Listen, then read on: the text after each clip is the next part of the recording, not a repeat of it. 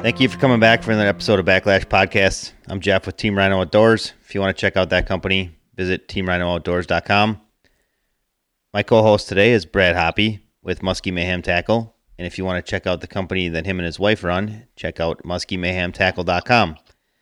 Speaking of his wife, must be pretty close to fishing season, Brad. She's may or may not be with us on this podcast, but as of right now, she is not. What is the story?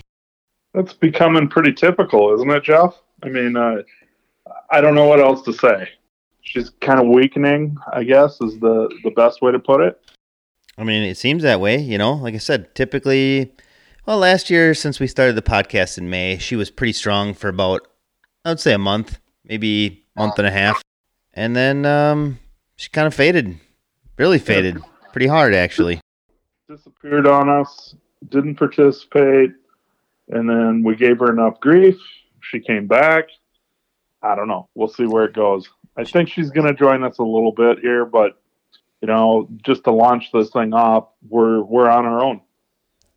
Yeah, she came back, got herself a fan club. People love her.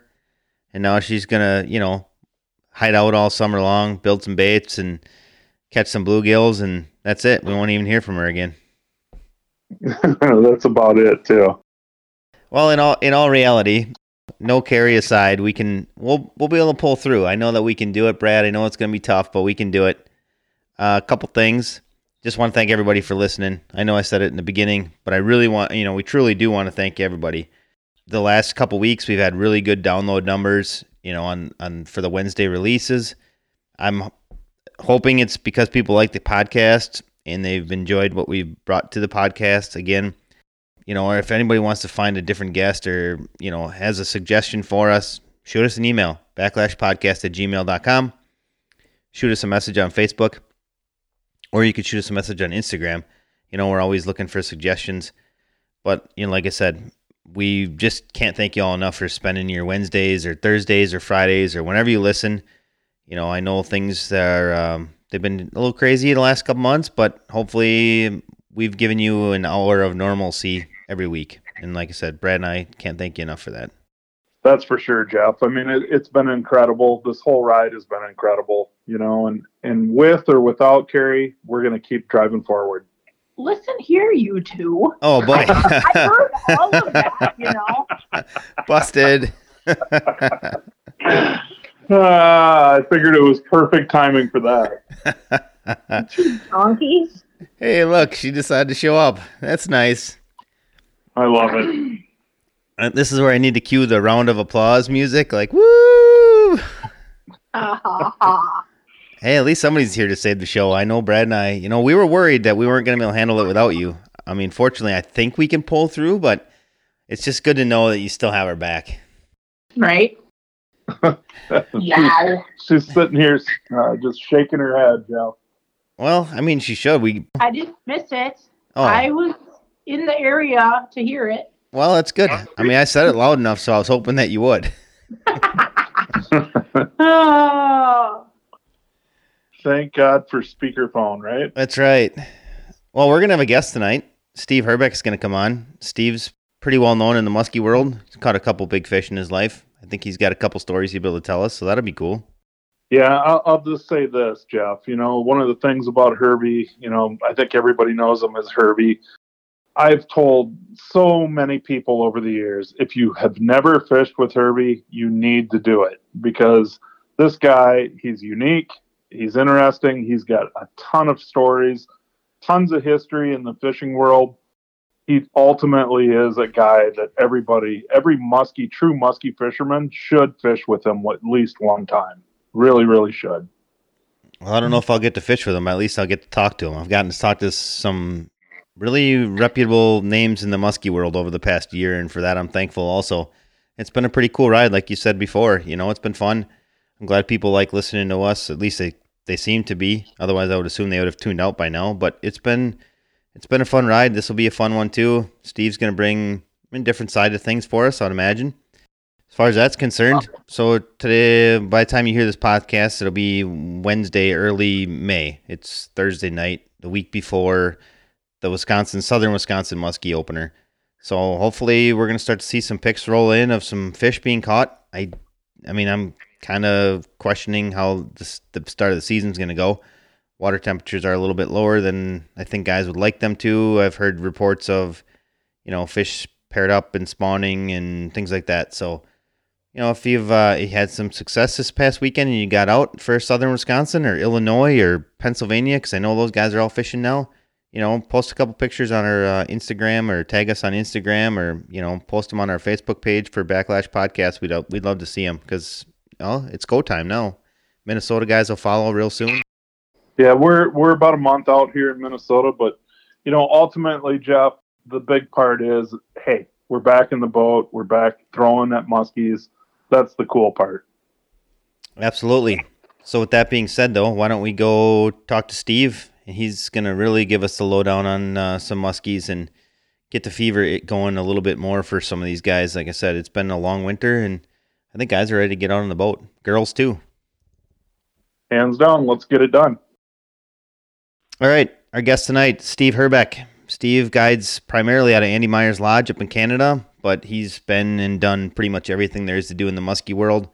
Steve, thanks for coming out tonight. How are you doing? I'm doing great. It's great to spend some time with you and the folks that get to hear this stuff with us. Yeah, like I said, we really appreciate you taking time out of your schedule. I know we've been trying to make this happen for probably, 4 months or so. So I'm glad we were finally able to get this rolling. So, Steve, for people that aren't familiar with you, you want to give us the long background on you? Because the history for you runs deep and there's a lot to know. So you want to just maybe give us the Cliff Notes version of it? Well, basically, back in the mid-'80s, I was living down in Madison, had a real job, and was always trying to find a way to get out of work to go fishing, and it wasn't working out. So I thought, well, I better do something. So I started, actually, as one of the first guides on the Madison chain, at least muskies, and back then it was all hybrid. So, and it was a rapidly exploding fishery, and all the muskie clubs wanted to find out about it. And so I started doing seminars, being asked to do seminars with clubs like the Rockford Club and the Chicago clubs and stuff like that, where they had a lot of really good anglers and were really intrigued by this hybrid fishery. There were a few odd naturals, but it was very, very rare to catch them. They were actually most of the time just mistakes. Stocking now, the Lake Wisconsin always had a few in there, and that's also exploded recently too. So, I mean, there was some good water around there that wasn't really being utilized. Everybody was going right by it and heading to northern Wisconsin, and they were very anxious to find out about this. So that's basically where I started. And I did that for a couple of years while still part-time doing my regular job and built up a clientele.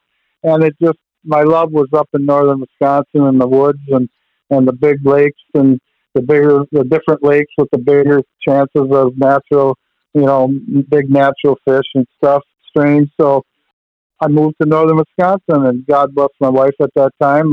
She went along with me. We lived the first year in a camper at Camp Holiday with Danny, who was only 6-8 months old at that time, and put up with following my dream. And God, I might almost get broken up here. It's getting so anyway, that's where it started. And, the North Woods just did something to me, and I was hooked. I was done. So it's what I was going to do. I don't care what I had to do it. This was what I was going to do, And I caught on kind of quickly, I think, in a span of 5 years guiding in northern Wisconsin. I caught twice had the largest fish caught in the state of Wisconsin.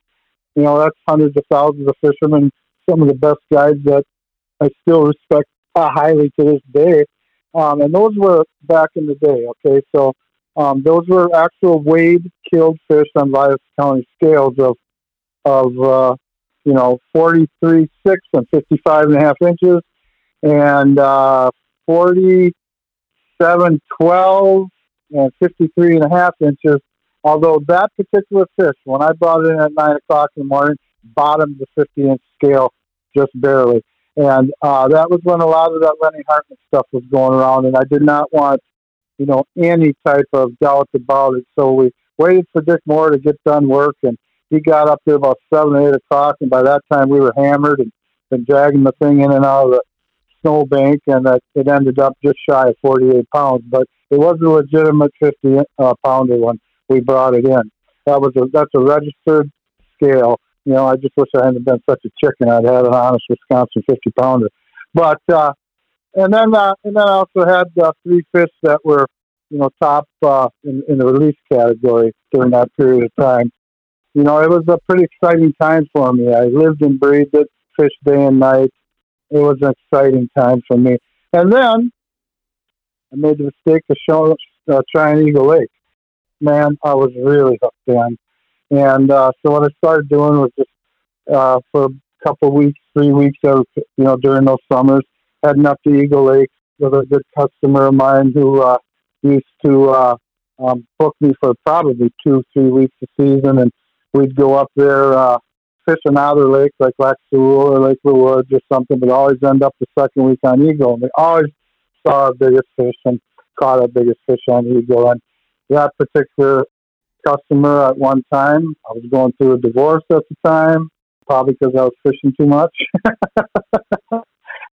Offered to, wanted to know if I wanted to get into the resort business. And I said, why not? I was ready for a new adventure. And we picked up on a resort, and I obviously had more balls and brains. It didn't have a single customer, had been closed for 3 years, pretty run down. So it was definitely a challenge. And after about 3 or 4 years, he had to leave because, life isn't always a bowl of chocolates, as they say, and you're not going to be a millionaire in the first 5 years of pulling a resort like that. He had a big family and a wife and house in Michigan, and he had to go back to the real world. So I bought him out, and at that time, I didn't even know how to turn on a computer. So it was a challenge. And so besides guiding every day, I was running the place. And within a short time, it became a very, very, very popular destination because of our format. And that was, as a guide, I did things that most intelligent guides would not do. And that is, part of our philosophy was giving everything we knew to everybody that came to that lodge, every spot and everything. And I figured if me and my guides could catch fish, showing people what we were doing and the spots that we knew and stuff, at the same time finding new spots to keep our stuff fresh, then we shouldn't have been out there guiding. And that was kind of like our format and our philosophy, and the thing took off. It's been a fantastic journey. I mean, the numbers of big fish that have come into my boat, and some of the best guides I feel in Northern Ontario were and still are on staff. And it's just been a fantastic time, and it's a fantastic lake, and watching it change and develop through those 28 years now that I've been there, it's pretty amazing. And it really taught me a lot about how to not take lakes for granted just because of what they've always been, but that these lakes are constantly changing, and you need to adapt with them, not just lures, not just, presentations, but the lakes themselves. And it taught me a lot along that line. Now, back 8 years ago, I turned 61, came down with a bout of cancer, and luckily I beat it, but it was time for me to turn the reins over to somebody that had a lot of, the thing turned into a monster. It kept growing, and and I let it. And it kind of outgrew my vision of what I wanted as far as being able to stay relaxed and guiding and running a very successful resort. It got so big that the number of employees, the amount of equipment just accelerated into so many anxiety-laden pressures that I just wasn't having fun no more. So I sold the place, and luckily Julian Kalka, who is a great guy, and his wife Nikki bought it. They're young, they're full of energy and great ideas. And part of my role, they wanted me to stay on. Well, it was just a perfect situation for me. I stay up there the whole muskie season. I get to guide all my old guests. I train some of the guides. I do the seminars in the lodge, kind of a social director, having fun with the guests at night in their cabins and seeing how their day went, and marking stuff from my years of experience and give them that touch that sometimes a busy camp owner can't do anymore every day. And it's a very important facet of that life and to be successful. So that's where I get to fit in. And actually what I'm doing is I'm on making a living still, doing what everybody wants to do on vacation. So it's a great deal. It pays me very well. I don't have to touch the money I got for the place. And I'm actually living my dream again. So all's good that ends well. And that's the direction I'm headed there. So you got to tell me, Herbie, what year was it that you ended up purchasing Andy Myers? 1993. 93. I know the first time I was ever there, I think it was 2000 or 2001. Yeah, purchased it 92, but didn't really open it till 93. Okay. So it was 7-8 years later that I ended up showing up there. I'll never forget it. It was right after one of your cabins burnt down. Oh yeah, that was a hell of it. Blew up my motor running into camp to see what the hell was going on. Man, that was a bad day. Well, I'll tell you what. Not to say it would have been okay if I'd have got a 50-pounder that morning, but we never caught a fish either. Man. Go figure, right? That's the way it always works. Well, all I can say, Herbie, is, I've told countless people they need to fish with you before it's too late. And I have the utmost respect for you. Well, I appreciate that very much, man. It goes likewise. I've always respected all you guys that made a living doing it too, so it goes both ways. We all learn from each other. The real guys do. You know what I mean? We can bounce ideas off of one another and so forth, but, honestly, I would consider you, one of the pioneers in this whole game. Let's kind of shift gears and start talking about kind of some of the Shield Lake fishing. Okay. Where do you want to start? Because there's a lot there. All right. Well, so let's do this. Let's talk about weeds versus rocks. When you hit a Shield Lake, let's talk about that. Okay. Well, I mean, the neat thing about Eagle is basically we could talk about Eagle and cover every type of Shield Lake there is, because that's what Eagle is. It has, everything in it, from the gin clear lake trout water to the coffee colored, can't hardly see your bait, dark brown mud bottom stuff with weeds that only grow to 4 to 7, 8 feet, and on the clear water side I've seen them as deep as 18, but the weed lines really are more like around 12, 14, but everything in between is there also. So that's what makes it kind of a interesting system. And if you can master Eagle, you can go anywhere on any Shield Lake and be successful, because it has everything in it. You know what I mean?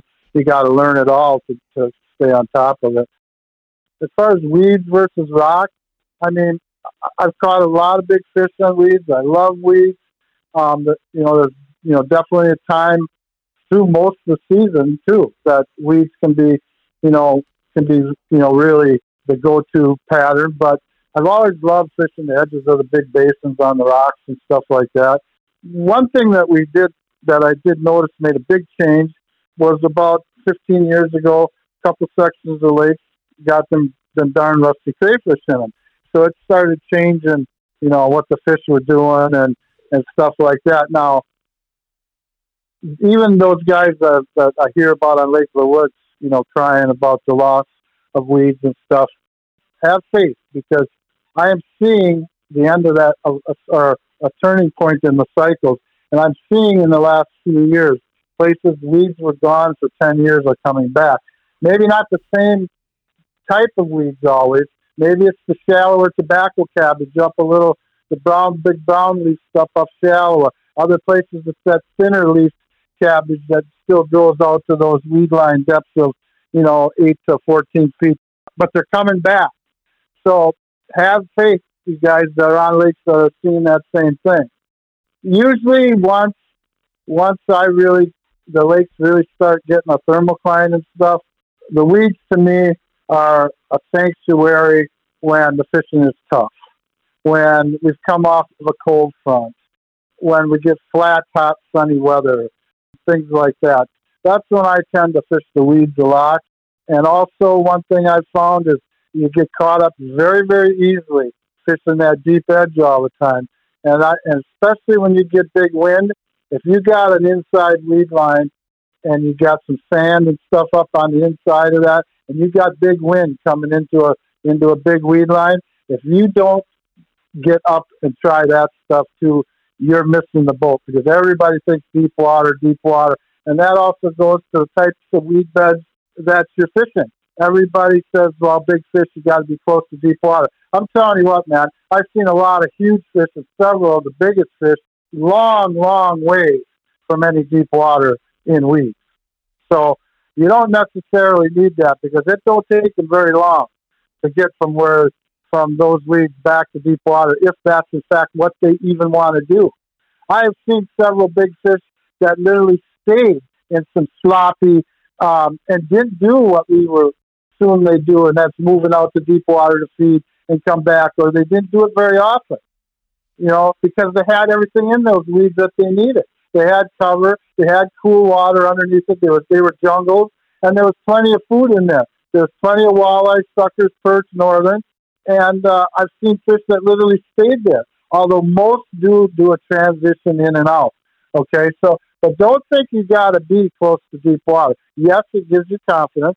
Yes, it is a good scenario, a better scenario, but don't think it has to be. You know what I'm saying? That's one thing I found about weeds. What are we talking for time frames of the year when it comes to weeds versus the rocks? Well, I mean, obviously opener, and if you got weeds coming up, through all the way through the summer. And then again, I really like weeds like post and the beginning of turnover too. It seems like when the fish really start scattering on the deeper breaks and reefs and stuff, that whatever weeds that you can find, even if they appear to look dead for you, if they got some denseness to them and stuff like that, particularly if you get a stretch of Indian summer, there's always seems to be some new growth come in, even in those dead weeks, if you get a stretch of a couple of 10 days or 2 weeks of Indian summer. And I've seen that period of time become magic when a lot of the guides and people were still sticking on the rocks, and then once, you get to the post turnover, if there's any green weeds, well, they're always good, but then we really start looking for where the whitefish and the ciscos are moving up on the sand and on the gravel bars and stuff like that. So I fish weeds all year long. It's amazing.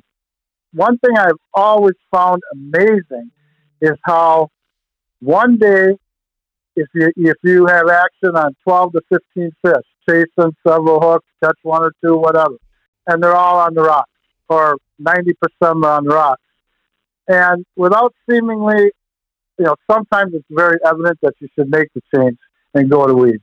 But I've seen it even the very next day, where the conditions didn't seem to be that much difference to warrant that big of a change, and all of a sudden it's exactly reversed and the fish are all coming out of the weeds. It's like, I just don't get it sometimes. But what I'm saying is keep an open mind for sure, man. That's the most important thing I can tell anybody here in this podcast.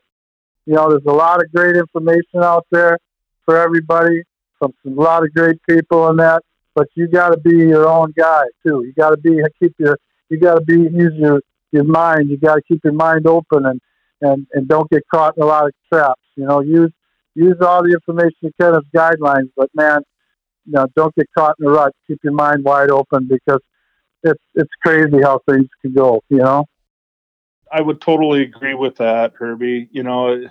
I think all of us get kind of stuck in a rut at different points throughout our fishing career. But, one of the things that I kind of want to talk about a little bit more in depth is, what kind of weeds are you looking for? I know Eagle Lake definitely has a ton of cabbage up there, but are you looking at other weeds as well?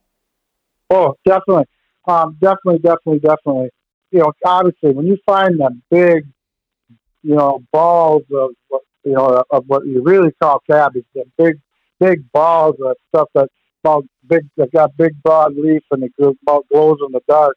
When you find bay, a mouth of a bay with that stuff, that's usually on the inside of that is blessy type of weed. But the balls are usually out near the mouth of it stuff. I mean, that's magic stuff.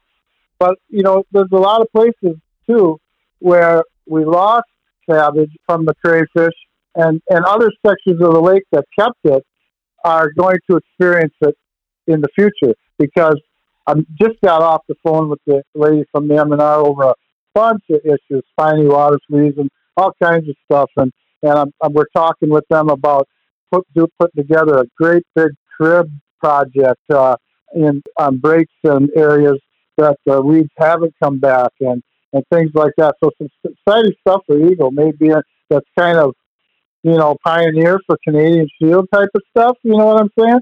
So it's kind of exciting. I'd like to be a part of that before my time is up. But anyway, what I'm finding too is those really hot spells and stretches.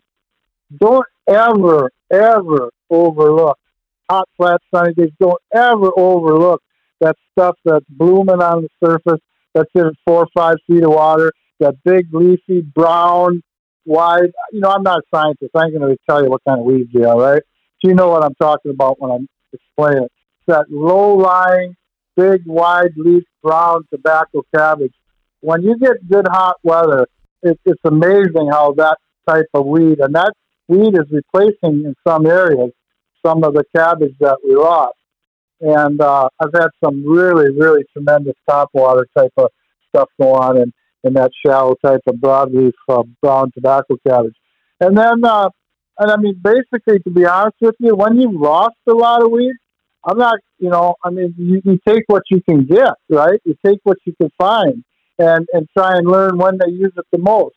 The tobacco cabbage, particularly the big broadleaf green stuff, lasts the longest. And in the clear water, it'll actually last till we're done fishing. You know what I'm saying? It may break down a little, but it'll still be very, very, very green. Now, the thinner leaf stuff, which tends to grow, it seems to grow more on the sandy stuff and windswept areas, usually gets tore up as you start approaching turnovers. Usually a lot of it's gone, But there'll still be some patches, and where the thickest patches were in the summer is what you need to icon, because that's what'll be left and will hold the few fish that still use those big sand flats, So that was an important thing that I found. And like I said, I'll use any type of weed and try and determine a pattern through the course of the summer of when fish are using it and when they aren't, and then just go from there. I don't do a lot of kind of crazy record keeping and stuff. It's kind of fun to me to just keep it in my head and figure it out and all that kind of stuff. Kind of what makes the challenge fun to me. So, I do a lot of bouncing around, doing a lot of moving around and trying to make it happen. So Herbie, I was going to kind of shift away from weeds for a second. And in the beginning, you talked about you and your guide team kind of trying to stay ahead of the pack as far as like you're showing all your guests where to fish and giving them everything but you guys always had to try to stay like one step ahead of them in a sense. Do you want to kind of talk about the process, like how you went about staying one step ahead? Sure. Now, even by the time I got there, Eagle Lake, it twice held the world record of fish over 60 pounds. So there were some bad dudes that were fishing eagle. Not all with great success, because back in the day, they were catching fish, don't get me wrong, but the population was not what it is now. There were fewer fish, but percentage-wise, a lot of big ones. When I first got there, you hardly ever saw a fish under 44 inches, but, you had to work for them. More than half of the fish you see seem to be 50 inches or better. Now, that's changed in the last 28, 30 years in the fact that the big fish are still there. There's plenty of big fish, if not even more. It's just that there's many, many, many more fish per acre of all size classes, which makes fishing for people. Eagle was always tough for somebody that wasn't an experienced fisherman and was willing to fight it out and for a goal of the biggest fish of their life.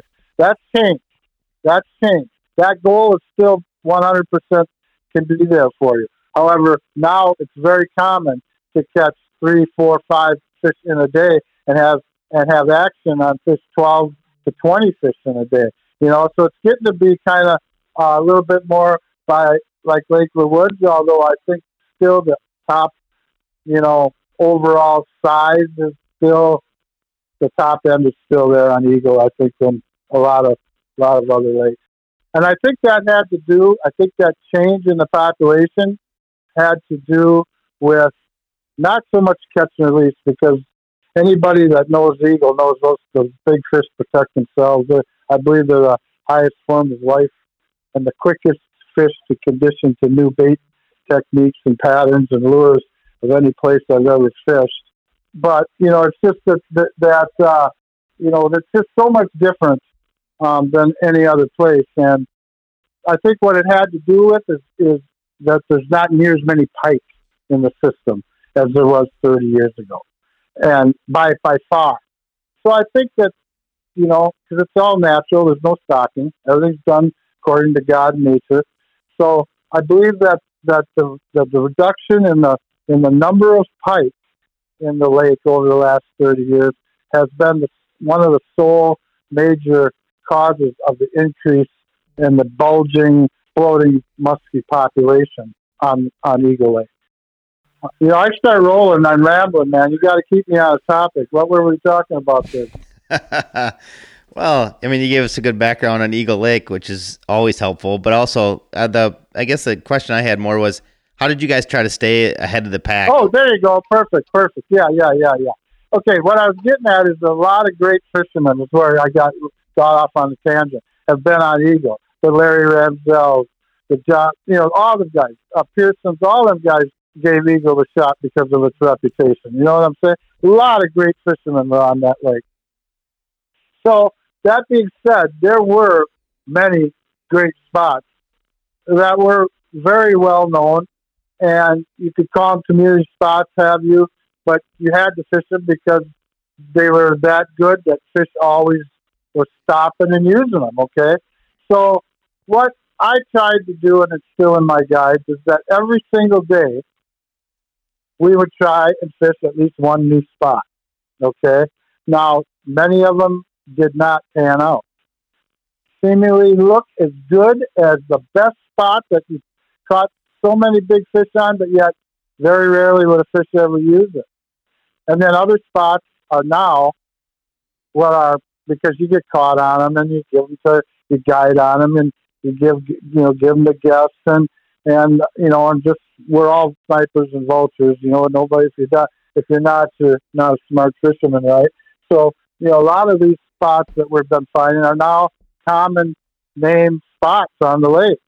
But many of these spots that we are now using that are not the original community spots, it takes time a lot of times. And what most people do wrong when they go to look for new spots is they go when their good spots aren't happening, okay?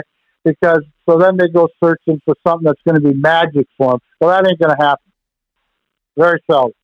You need to pull yourself off of your good stuff, and you need to search out those new spots when the fish are moving, not under tough conditions, or they won't tell you what's going on. Second of all, many of these secondary spots are secondary spots that end up becoming primary spots for a reason, and that is because they're not community spots all season long or most of the season. They have smaller windows. So you have to stick with a spot that looks good for maybe 2 seasons or more and fish it under different winds, different times of the season, different times of the day. The many different things that change during the course of a day, a week, a season, in muskie fishing. And then usually what happens is you find that it's a particular scenario or combination of scenarios or time of the year when these secondary spots become gold. And it has all to do with how the fish are revolving and moving about the lake in their nomadic wandering, following bait fish. And it's amazing how some great spots. I've had spots where I've caught as many as 6, 7 fish over 50 inches on in a season. Small spots, relatively, too. And then the next season, you struggle to even hardly see a fish and catch one on it. And it's not because of pressure. It's because it's a different year. The weather conditions are different than the year before. And the bait fish are in different areas of the lake because of it. And the fish just simply aren't going by those structures and stopping there as often as they were when the scenarios were better for them to do that. You know, I've seen that happen a lot, spots doing that to you, you know. So, Herbie, I heard you talk a lot about, spots changing based off of bait fish migrations. Is bait fish one of the biggest keys to finding success on, let's just say, not even Eagle Lake? I mean, you talked earlier about your success in northern Wisconsin. Just to try to relate it to more listeners, is bait fish is that your key, or are you what's the? Well, if you really know your system or your lakes that you fish in, and you know how to read your electronics and stuff, bait fish are definitely always the key. Although I'm going to tell you, particularly trolling, some of my biggest fish been caught in the vicinity of bait, but not in them. So I mean, it's definitely a positive thing, and it's definitely something that gives you confidence if you're in and around a lot of bait fish. But a lot of times, the biggest fish, I think, are caught when they're nomadically traveling in between feeding stations. And yours is the only bait that comes across them, or it's a different bait that sticks out versus the bait that they're really on the move to get to, or they're actually hanging out near bait fish, just kind of gelling until they decide to go and pick off one of the sheep, and here comes your bait, and it wakes them up, and you catch them. But these weren't in the bait or under the bait, as you see depictions of so many pictures and drawings and what have you of where you should be putting your baits and for catching fish. So, one thing that I'll tell you that has worked for me, and it particularly on Eagle and other Shield Lakes, is when a pattern that I feel should be working and has been working isn't that day, I don't make minor changes. I find that doing almost the exact opposite, rather than making a minor change like a simple lure color or something like that. Very seldom will that make huge differences have for me. By making major changes in either like going from weeds to rocks or to open water, or from shallow to deep, or from clear to dark, things like that, exact opposites, have been more magic for me.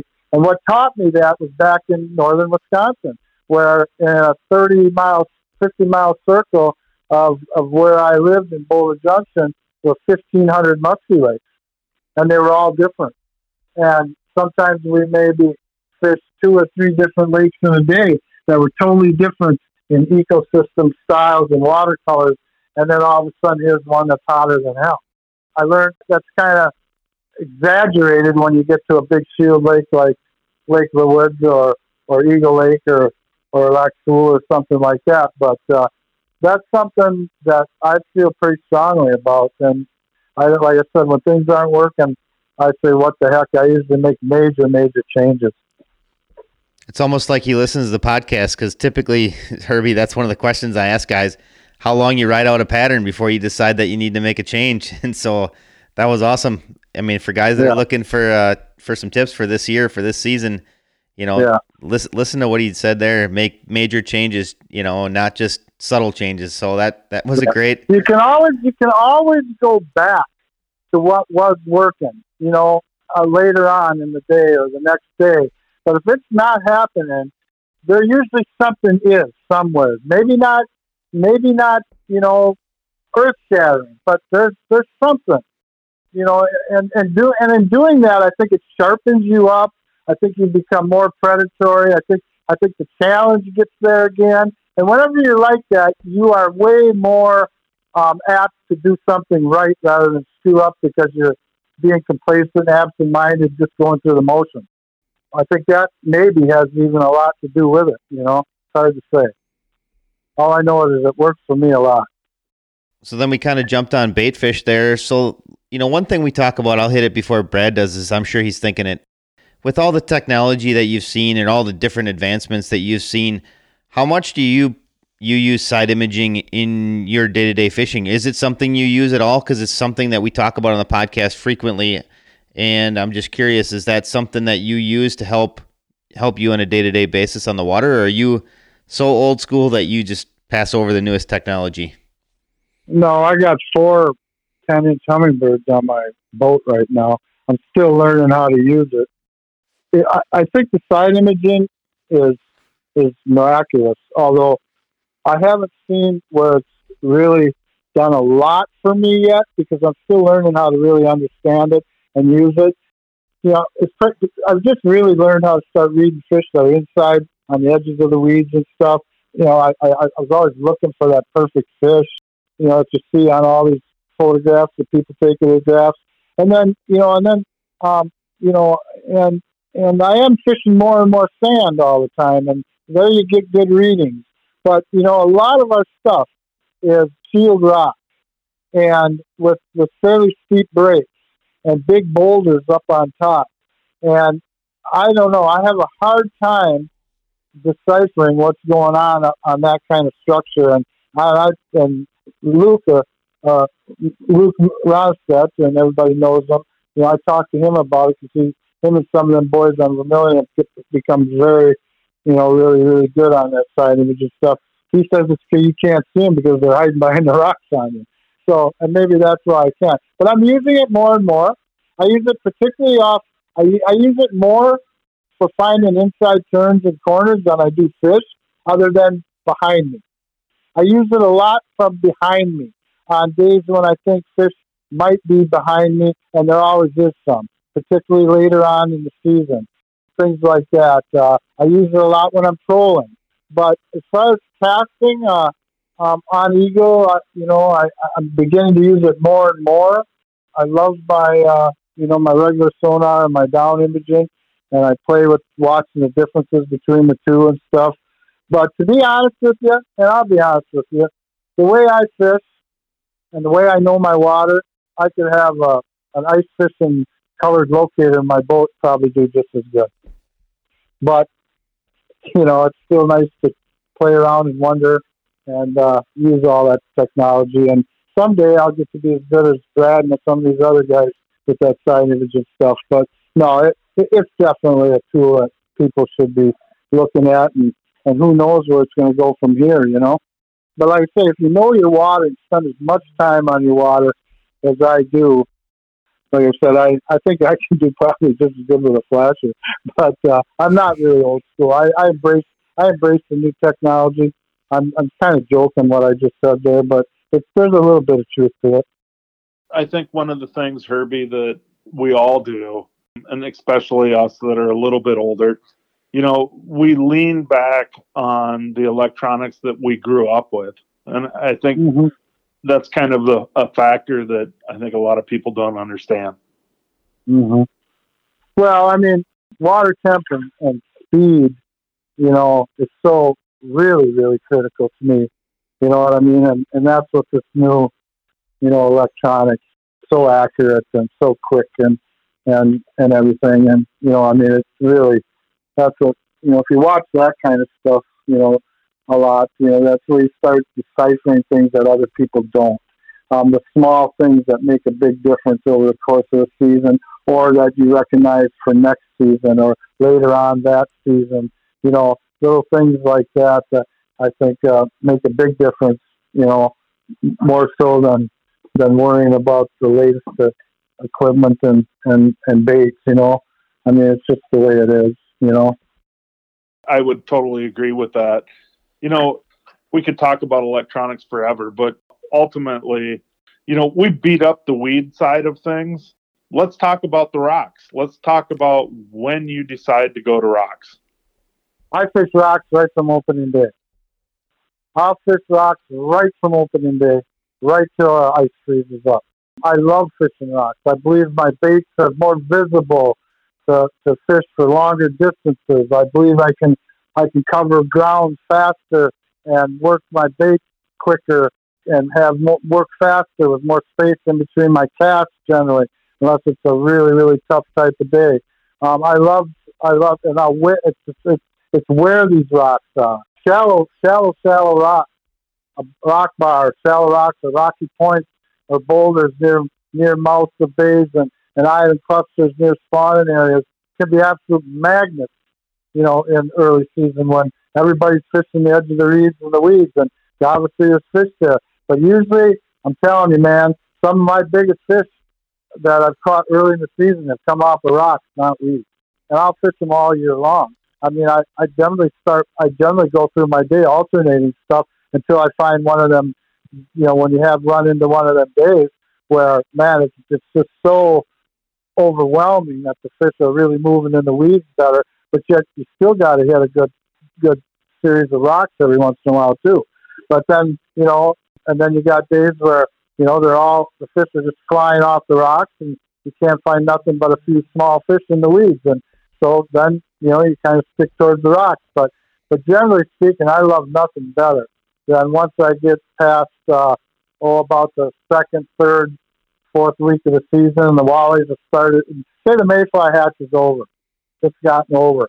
I love from that time on going right down the middle of the basin, fishing everything from shallow rocks and points to stuff that's down 20, 18 to 25 feet, and everything in between. I love fishing the deeper rocks.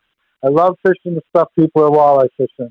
I just think it's stuff that people don't have a lot of confidence sticking on, and it's not really easy for a lot of people to fish. Most people that go to Shield Lakes are target fishing. It's all target fishing, stuff they can visually see. Rock that has, sticks out of the water while they ring around it. There's a point that obviously sticks out, so they fish it. There's a big weed bed, and they fish the tops and stuff. That's the kind of stuff that Canada's famous for, or the back ends of bays and stuff like that. That's what Canadian fishing is all about to a lot of people. But you start getting a lake that, everybody's fishing all that stuff on you. There's a lot of stuff out there, and that people are missing, and that's where that I have my fun. That's where my juices get flowing. That's just finding and playing with stuff like that, because it just seems like, the more out in the open and particularly the deeper the structures that I'm fishing, the more the unknown of what could happen is there in the back of your mind, because I know what swims in that lake. And I just think those super fish do things that aren't always normal. You know what I mean? And that's what I've been searching for, particularly the last 10, 15 years once, things have, just got, kind of crowded on me a little bit, and that's what I really enjoy fishing is that kind of stuff. I love rocks. And, I'm not saying a lot of big fish don't and can come out of weeds. I just love fishing rocks, I hear you completely. One of the things that I have to ask, Herbie, you are continually experimenting. You're trying different things. Let's talk about your typical day on the water. Time of year? Well, just basically, I think it'd be a good rundown if say we're there in mid-July. It depends a lot on who I'm fishing with. It depends on who my guests of the day are. And it's sad to say, but after all these years, a lot of my really, really, I live, and every guy lives for those days. The guy step in the boat that you fished with for many times and caught big fish with you, and they got complete confidence in you, and they'll just tell you, do whatever you want to do. You know what I mean? Let's go try some new stuff or whatever. Those kind of clients and days are just special, But to be honest with you, a lot of my guys, after many years that I've been in it and had the, pleasure of spending time in the boat with guys like that, a lot of them have gotten older. A lot of them also have gotten so darn good that they still want to fish one day with me, but they got it. they're basically as good a fisherman as I ever thought of being, you know? But I just have to be on my water every single day. That's what gives me the edge, right? But yet, that being said, because of the format of Andy Meyer's Lodge and what we've always had with our seminars and guest fishing instructors and stuff like that, is, I'll be honest with you, I get as many new beginners or very infrequent compared to those other types of people, fishermen. And some days I have to start out in the middle of the bay, making sure that they can cast well, making sure they can do good boat side maneuvers before I will even go near a big fish. Because all it does is cause quiet times in the boat and disappointments. You know what I'm saying? So, it depends on who I got in the boat, how I start out. And I can't tell you, probably out of 7 days a week, probably 3 or 4 of those days, I can tell just by talking with the guys. I can tell by their equipment. I can tell by what their lures look like. I can tell by how they're speaking that they need some instruction. And that's, it's not just about catching people fish when you're a guy. Real good guys teach people how to make you look good. You know what I'm saying? And that's, I get as much excitement now, to be honest with you, catching people their first muskie, a woman or a kid or something, as I do taking somebody out that's, a good fisherman, and we've caught so many together that you just know it's going to happen anyway. You know what I mean? It just, some people, it's just going to happen. They're positive, they fish hard, they don't make mistakes when the time comes. And these other people, but they all have to start someplace, right? So these other people that come up, you got to start them someplace too. And you can't just have all great fishermen in your boat that make you look good, and so that's how I start the day, is determining what I got, on my hands. You know what I mean? And then I go from there, and I try to judge, what they can handle. The last thing I want is to take somebody to a really big fish that I know has been using a spot or an area, or it's a spot that has been consistently big fish has been coming on, and these people have never experienced that, because invariably you can call it. You know what's going to happen, Brad. You've been there yourself. You know what's going to happen. The first big fish that comes in, it's going to shock them. There's going to be musky fever, like buck fever, and only unless that fish is a suicide fish does it end up, converting into a catch. And that's not the way to start people out. You know what I mean? So I try to fish some. That's when I fish a lot of weeds right away in the morning. Trying, like with 8 blades or middle baits or jerk baits or top water, particularly top water and 8 are great for new fishermen. And you get them over some weeds and you get some mid-range fish moving and catch them a 40 to 45, 40. Maybe they get lucky and a great big fish just gobbles the bait and everything goes right and you get them. And then they're on their way, and then graduate, into what I know big fish have really been using. And that's how I kind of work through the day. I watch the weather. The neat thing about Eagle is that within 20 minutes I can be in anything from gin clear to green water and without putting my boat on the trailer. So I'm watching the weather. I'm watching the moon phases, obviously, and when to be where. And I'm watching how my people are progressing through the day. Because to be honest with you, you only very seldom get more than one shot at a big fish you've been working, and it's got to count. Or it's usually start overtime. You know what I'm saying? I know exactly what you're saying, Herbie. One of the neatest things about you, and I've said it a couple times already in this podcast, if you haven't been in a boat with you, you need to. You need to get out in a boat with Herbie. Some of your ideas and what you actually try to accomplish every day in the boat is so incredible, Herbie. And I love those times that I've been in the boat with you. Well, it goes both ways, buddy. Eagle Lake is a special body of water, but it's way beyond that, and what I'm talking about is your experience in northern Wisconsin that you took up to Eagle Lake, the incredible fishery that you have at your hands right now. It's truly remarkable. It really is. And, talking about what I was talking about before, the 28 years of what I've given to people, it just, I sometimes I lay in bed and wonder if I'd never done that. If I just, kept everything to myself like most real successful guys do and everything, just what would have happened? What would I have accomplished? What would I have caught? And then I think to myself, it would have been great, but nah, it wouldn't have been as much fun, So I really enjoy what I've done for people. Met, business is so great for me, so many great people, and when you make somebody's life and trip and dreams, it's something special. And I've seen some anglers turn from people that I've had to teach out in the bay to some of the best anglers that I would have in my boats at any single day, at any single time. And that is really something special to me. And I still manage to get my share. I still manage to get my share. There's no doubt. But, the neat thing about you, Herbie, and I think people, once they're in your boat, they realize it really quickly. I'll never forget. Yeah, I had the lodge pack you lunches. So here we are, we're eating our lunch. And what do? You take a 5-7 minute nap, 15 minutes max, and you're back up and you're casting again.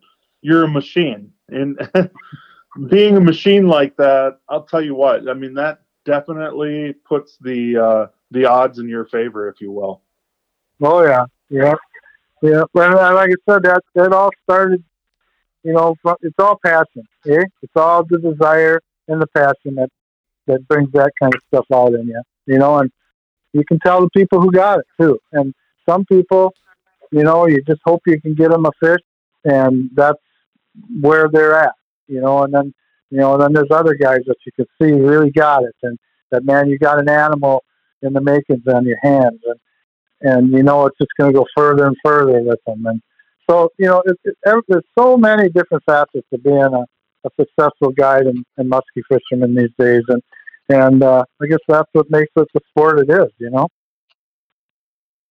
There's no doubt about that. I mean, it's remarkable. And I think all guides have that type of feeling, or they have those type of clients that you're talking about. But, as a good guide, you end up elevating those clients too. So you bring them to a different level when you have the energy that you have, Herbie. So that's a big point too. Yeah, and for a while there, like I said, when that resort just kept turned into a monster and kept growing, and I let it, and it got to one point where I thought I was losing that, and it was just because of burnout. I mean, I was working minimum, 18 hours a day, minimum. I mean, between guiding and running the resorts, and maybe even going out in the evening too, after guiding all day, and then take care of all the problems when I get back in, and everybody's got questions and answers and checking out and all this and that. And that's why when I hit about 60, and then, in my first bout of cancer there, I got through it real pretty quick and easy. It woke me up a lot, and I just decided, man, I want to die with a smile on my face. You know what I'm saying? And that's kind of where I'm at now. The pitch and the fever is back in me, and a lot of them young guys on the staff still got to work real hard to keep up with this cat. And I'm going to try and be that way to the day I can't get in my boat. Well, I'll just say this, Herbie. Andy Myers Lodge has been an incredible place. I've been to a ton of different lodges and places throughout Canada, throughout Minnesota, what have you. But, the neat thing about that place, plain and simple, bottom line is they want you to catch fish, and that's you included. And not only you, but several others that work out of that lodge. And that's a big factor. I mean, I've been to so many different camps, and when you come to that camp, when we come to Andy Myers, plain and simple, they are trying to achieve that everybody gets their goal. Everybody catches fish. That's a huge compliment. And you can feel a different kind of buzz. You know what I'm saying? you almost feel like a buzz, when the guides come up at the end of the day and the guests all get together and the stuff starts flying about the course of the day, what happened, and you just see people start chugging their beers twice as fast and puffing their cigarettes quicker, and you can just see them getting worked up, and it's just about the buzz, you know what I mean? There's definitely excitement there, you know what I mean? And I think that's what you need in fishing, and a great vacation and becoming a better angler. You need to have fire in your belly, or I don't think you're going to get what it takes to become a great angler. You need that fire in your belly. I can't disagree at all. And, that's what that camp provides. That's for sure. That's the uniqueness to the whole deal. Every day you're conversing about it. You're talking. You want people to catch fish. And I think that's huge. I really do. So hats off to you, Herbie. Oh, thanks a lot. I appreciate it. All right, so Herbie, one thing we haven't really touched on the podcast that much, we had maybe like way back in the beginning, I think it might have been John Holmgren, he was talking about like keeping a record in a log. With all the experience that you have and all the 28 years of muskie catches that you have, how do you keep all the information? Do you keep a record log of every single season you can go back on, or you just got it all hanging out in your head? I've never, I can remember every single 50-inch fish I've ever put in the boat, okay, over 30 years. I can remember exactly what the conditions were. I can remember the bait it was caught on, things like that, why we caught it, stuff like that.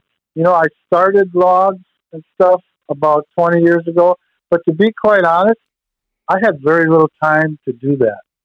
And part of what I enjoy so much is that snap instinctive decision, not analytical. And I realize that's the way it's going now. And hats off to those guys that can keep all those records and be so analytical that they think that they can turn it into catches at any snap of a finger. But, I don't know if that always works, to be honest with you. As much as people would like to believe, I think it helps a lot. Don't get me wrong. But to be honest with you, like I said, I didn't have a lot of time both running the resorts and guiding every day and everything to really sit down and not have a clouded mind to be able to write a lot of that stuff down. So in answer to that, most of the stuff is instinctive and in the back of my mind and burned into whatever in my brain. It just burned into the valleys and furrows and mountains of my brain, and it's just extinct. And when you're on the game, you don't have to look at your book, man. When you're on your game and things are happening and you feel good and you're on your game, you don't need to look at records. Stuff just instinctively happens if you've been on the water a lot. And there's nothing cooler than to make that an instinctive, something comes to your mind and you make an instinctive decision that turns the day around with a big fish. To me, that's what it's all about, And, I should have probably, I'm not telling people don't keep records. If you're a learning and beginning angler, it's probably one of the best things you can do. I definitely really watch the moon phases, not so much when I'm on a roll, unless I have a very exceptional fish, because to be honest, except when I'm experimenting and looking for some new stuff, most of the stuff that I'm fishing could hold a giant fish at any time. You know what I'm saying? So I don't really watch the stuff quite as much when I'm really on a roll, but I watch it fanatically when the fishing conditions are tough and we've going through a tough spell, because that's when those, especially moon overhead, moon underfoot stuff, really, really make a huge, huge difference. They could very well be your only chance of the day. So I really watch that kind of stuff, and at the end of the day, I try and record that stuff now, because I just want to see over a course of time, if it's just as good as I really think it is, and it usually is. You know what I'm saying? But like I said, I really don't. In the past, I didn't have time to do a lot of record keeping, and I'm not exactly a rocket scientist, but I don't forget that stuff. How about you, Brad? Do you do any of that? Because I know I used to way back in the day. And when I say way back in the day, it's not like I've been fishing that long, but I mean I've been fishing long enough. I used to keep good records all the time, and now I don't do that much at all. Is that something that you do at all? I did. There was a time in my boat, in the late 90s, early 2000s. I ran a Polaroid camera so I could actually write right on the bottom of that picture. And, it's funny. I've got piles of those pictures laying around and what have you. But honestly, I haven't gone back to them. I really haven't. And unfortunately, I think, like Herbie said, I mean, there's things that you could go back to when you're struggling and you could have something to lean on. And I have some clients of mine that actually have kept really, really good records. And I'll be honest, I reach out to some of those clients when things are really going bad, and they can put you back in the ballpark. Mm-hmm. Definitely. But like I said, I just never had time.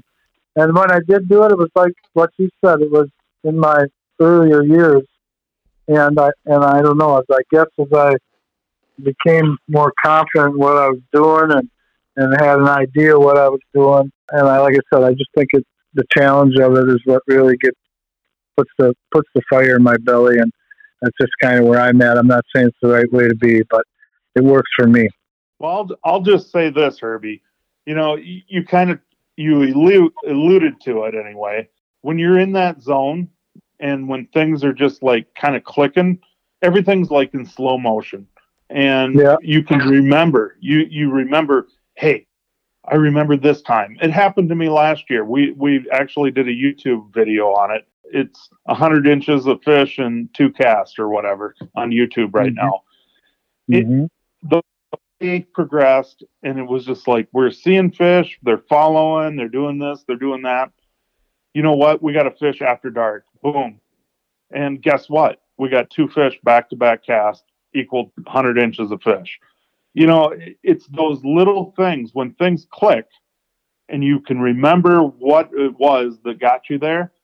It's so special. And believe me, you're not going to keep your notes in the boat. So you have to kind of have that memory. I'm not saying fish memories, because when you start fishing memories, you kind of get lost. But when things are really clicking, everything kind of goes in a orderly fashion. It's slow motion. Boom, boom, boom. They just all click. Yeah. Yeah, it's kind of like, it's just such a cool feeling when your instinct kicks in and you just have so total confidence that no matter what you're doing, you go with it. And that is the most powerful feeling I think that I feel in my life. You know what I'm saying? Other than, some blows and kids and like that. But it's pretty special to me. I totally agree with you, Herbie. I mean, there's a lot of special things in life, but for some reason, these muskies just kind of bring it to the top, don't they? Yeah. I don't know. This has been great, man. I have the utmost respect for you. I love talking to you, and we talk quite often, Herbie, and I really appreciate that. And you've helped us with our tackle company and so on and so forth. One of the things that you bring so much to the table, and I think a lot of you. So I really appreciate you coming on tonight. And I think the listeners are going to elevate some of their game just based off of what you said. Well, super. I hope so. That's the whole name of this game, right? That's for sure. But before we sign off with Herbie, so Steve, this is the point in the show where we're looking for one tip for guys to put more fish in the boat for this season. If you got one thing you can offer them, what is it? Well, I'm going to tell you. Every single fish is special. However, sometimes when the fish are really biting and really moving good, things are taken for granted. But even when things are going really great, but even more so, when you happen to do something, make a decision, and you catch a good fish and the size doesn't matter. It's relative to how tough of conditions that you're going through. Sometimes a 40-inch fish is way more of an accomplishment than a 55-inch fish. depending upon what you're going through. So you can't just look at sizes.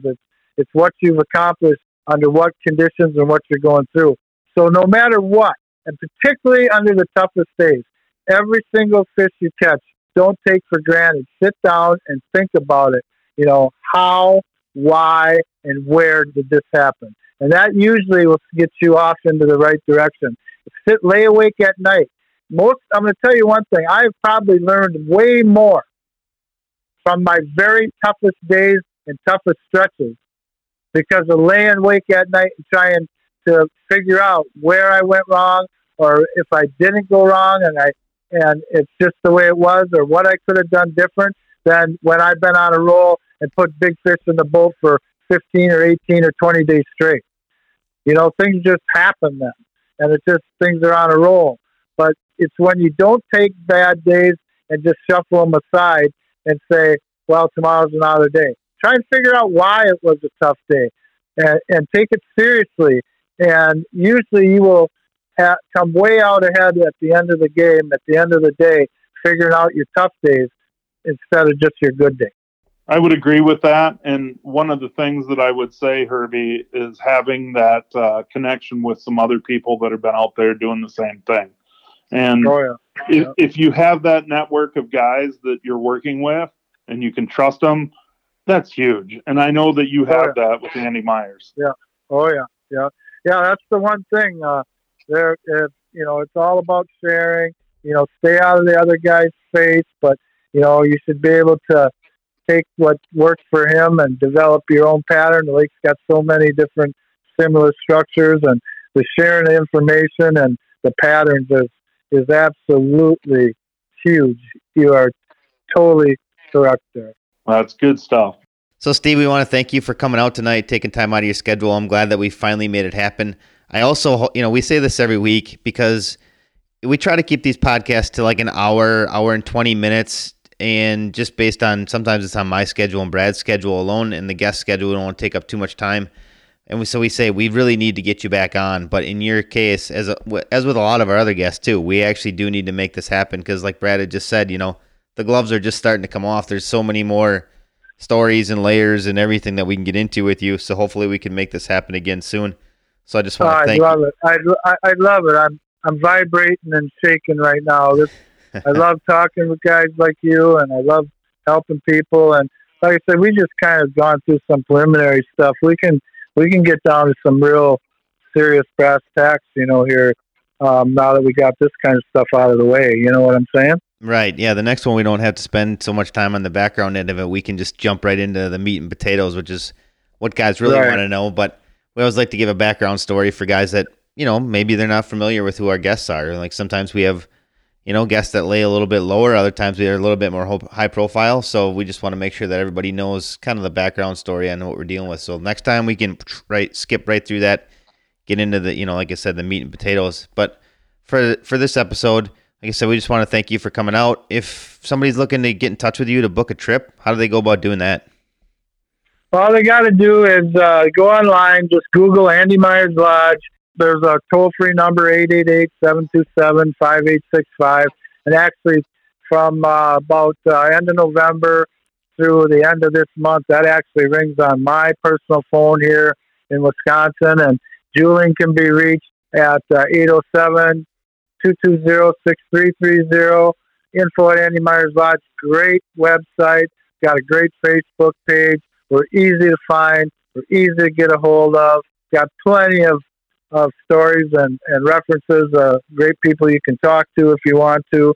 And me and myself. That 800 number rings on my phone all winter long. I'm sitting here, taking phone calls and taking reservations. But I have a lot of experience in Wisconsin. I have a lot of experience in Canada. And I have pipelines to every place else in the country. These guys, don't be afraid. You never bother me. This is what I do. This is what I love to do. Nobody's ever bothered me when they call me and want help or information on anything that may seem stupid to them even. Like what equipment to buy, what lures to buy. It goes on and on and on. That stuff does not bother me, okay? And no time is a bad time. the one thing I can tell you, that's one thing that I do for Andy Myers Lodge in my capacity now, is I'm there for anybody that wants to talk fishing, and I embrace it. Well, I can clearly say you did that tonight. So once again, like I said, we just want to thank you for coming out. Hopefully we can catch up soon, and I hope you have a great season. Thanks again, Steve. It's great. But Brad, I want to know what happened to Carrie. I'm still here, just taking it all in. I expected some sharp stuff to come off of that noggin of yours. Heck, you're the designer in most of that stuff there. Not always. All right. Well, I'll tell you this, Herbie. We need to figure out a time when Carrie and I can come up and fish with you again. So I'd love to. We'll figure that out. Even on my way back home, stopping by and seeing you guys and fishing your waters too. It's all good. That would be perfect. I like that. We get to begin the podcast giving Carrie a hard time, and the podcast with giving Carrie a hard time. Seems like a success.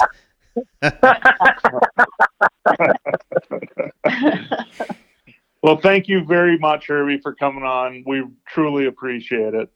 Not a problem. It's my pleasure. Thanks for allowing us to put a few plugs in there for Andy Myers Lodge too, and so on and so forth. So it's all good. It's a great place to go, that's for sure. And that's no problem at all. We definitely need to do this one more time again sometime. So sounds good.